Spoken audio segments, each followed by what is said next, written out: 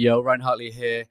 Very quick message this morning. The world seems to be struggling, and I think it's for this simple reason. We are living from the outside in. We're constantly subjected to messages and marketing that leaves us feeling like we haven't got stuff. So there's this pursuit of more. We're constantly reminded at work that there's ranks and hierarchies and serving other people's agendas and lack of control over maybe our workloads and then there's this sense of marketing giving us subliminal messages about what is desirable, what we should value, and it gets us further and further away from what is inherently important to us. So I help people live, love, lead from the inside out. And I guess, what does that really mean?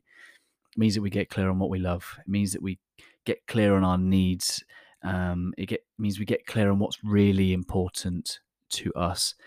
And then we start to shape our outside world based on our inside world. We start spending time with those that matter to us. We start doing things that really mean something and matter to us. It doesn't mean it's easy, but it means that we are living from the inside out rather than being shaped and changed and stressed and molded from the outside in. Living from the outside in will inherently either change who we are in our heart, or it will leave us unsatisfied, feeling like we can't truly be ourselves. Get clear on who we are, get clear on what we stand for, get clear on what we love to do, and start living, loving, and leading from the inside out. Much love, guys.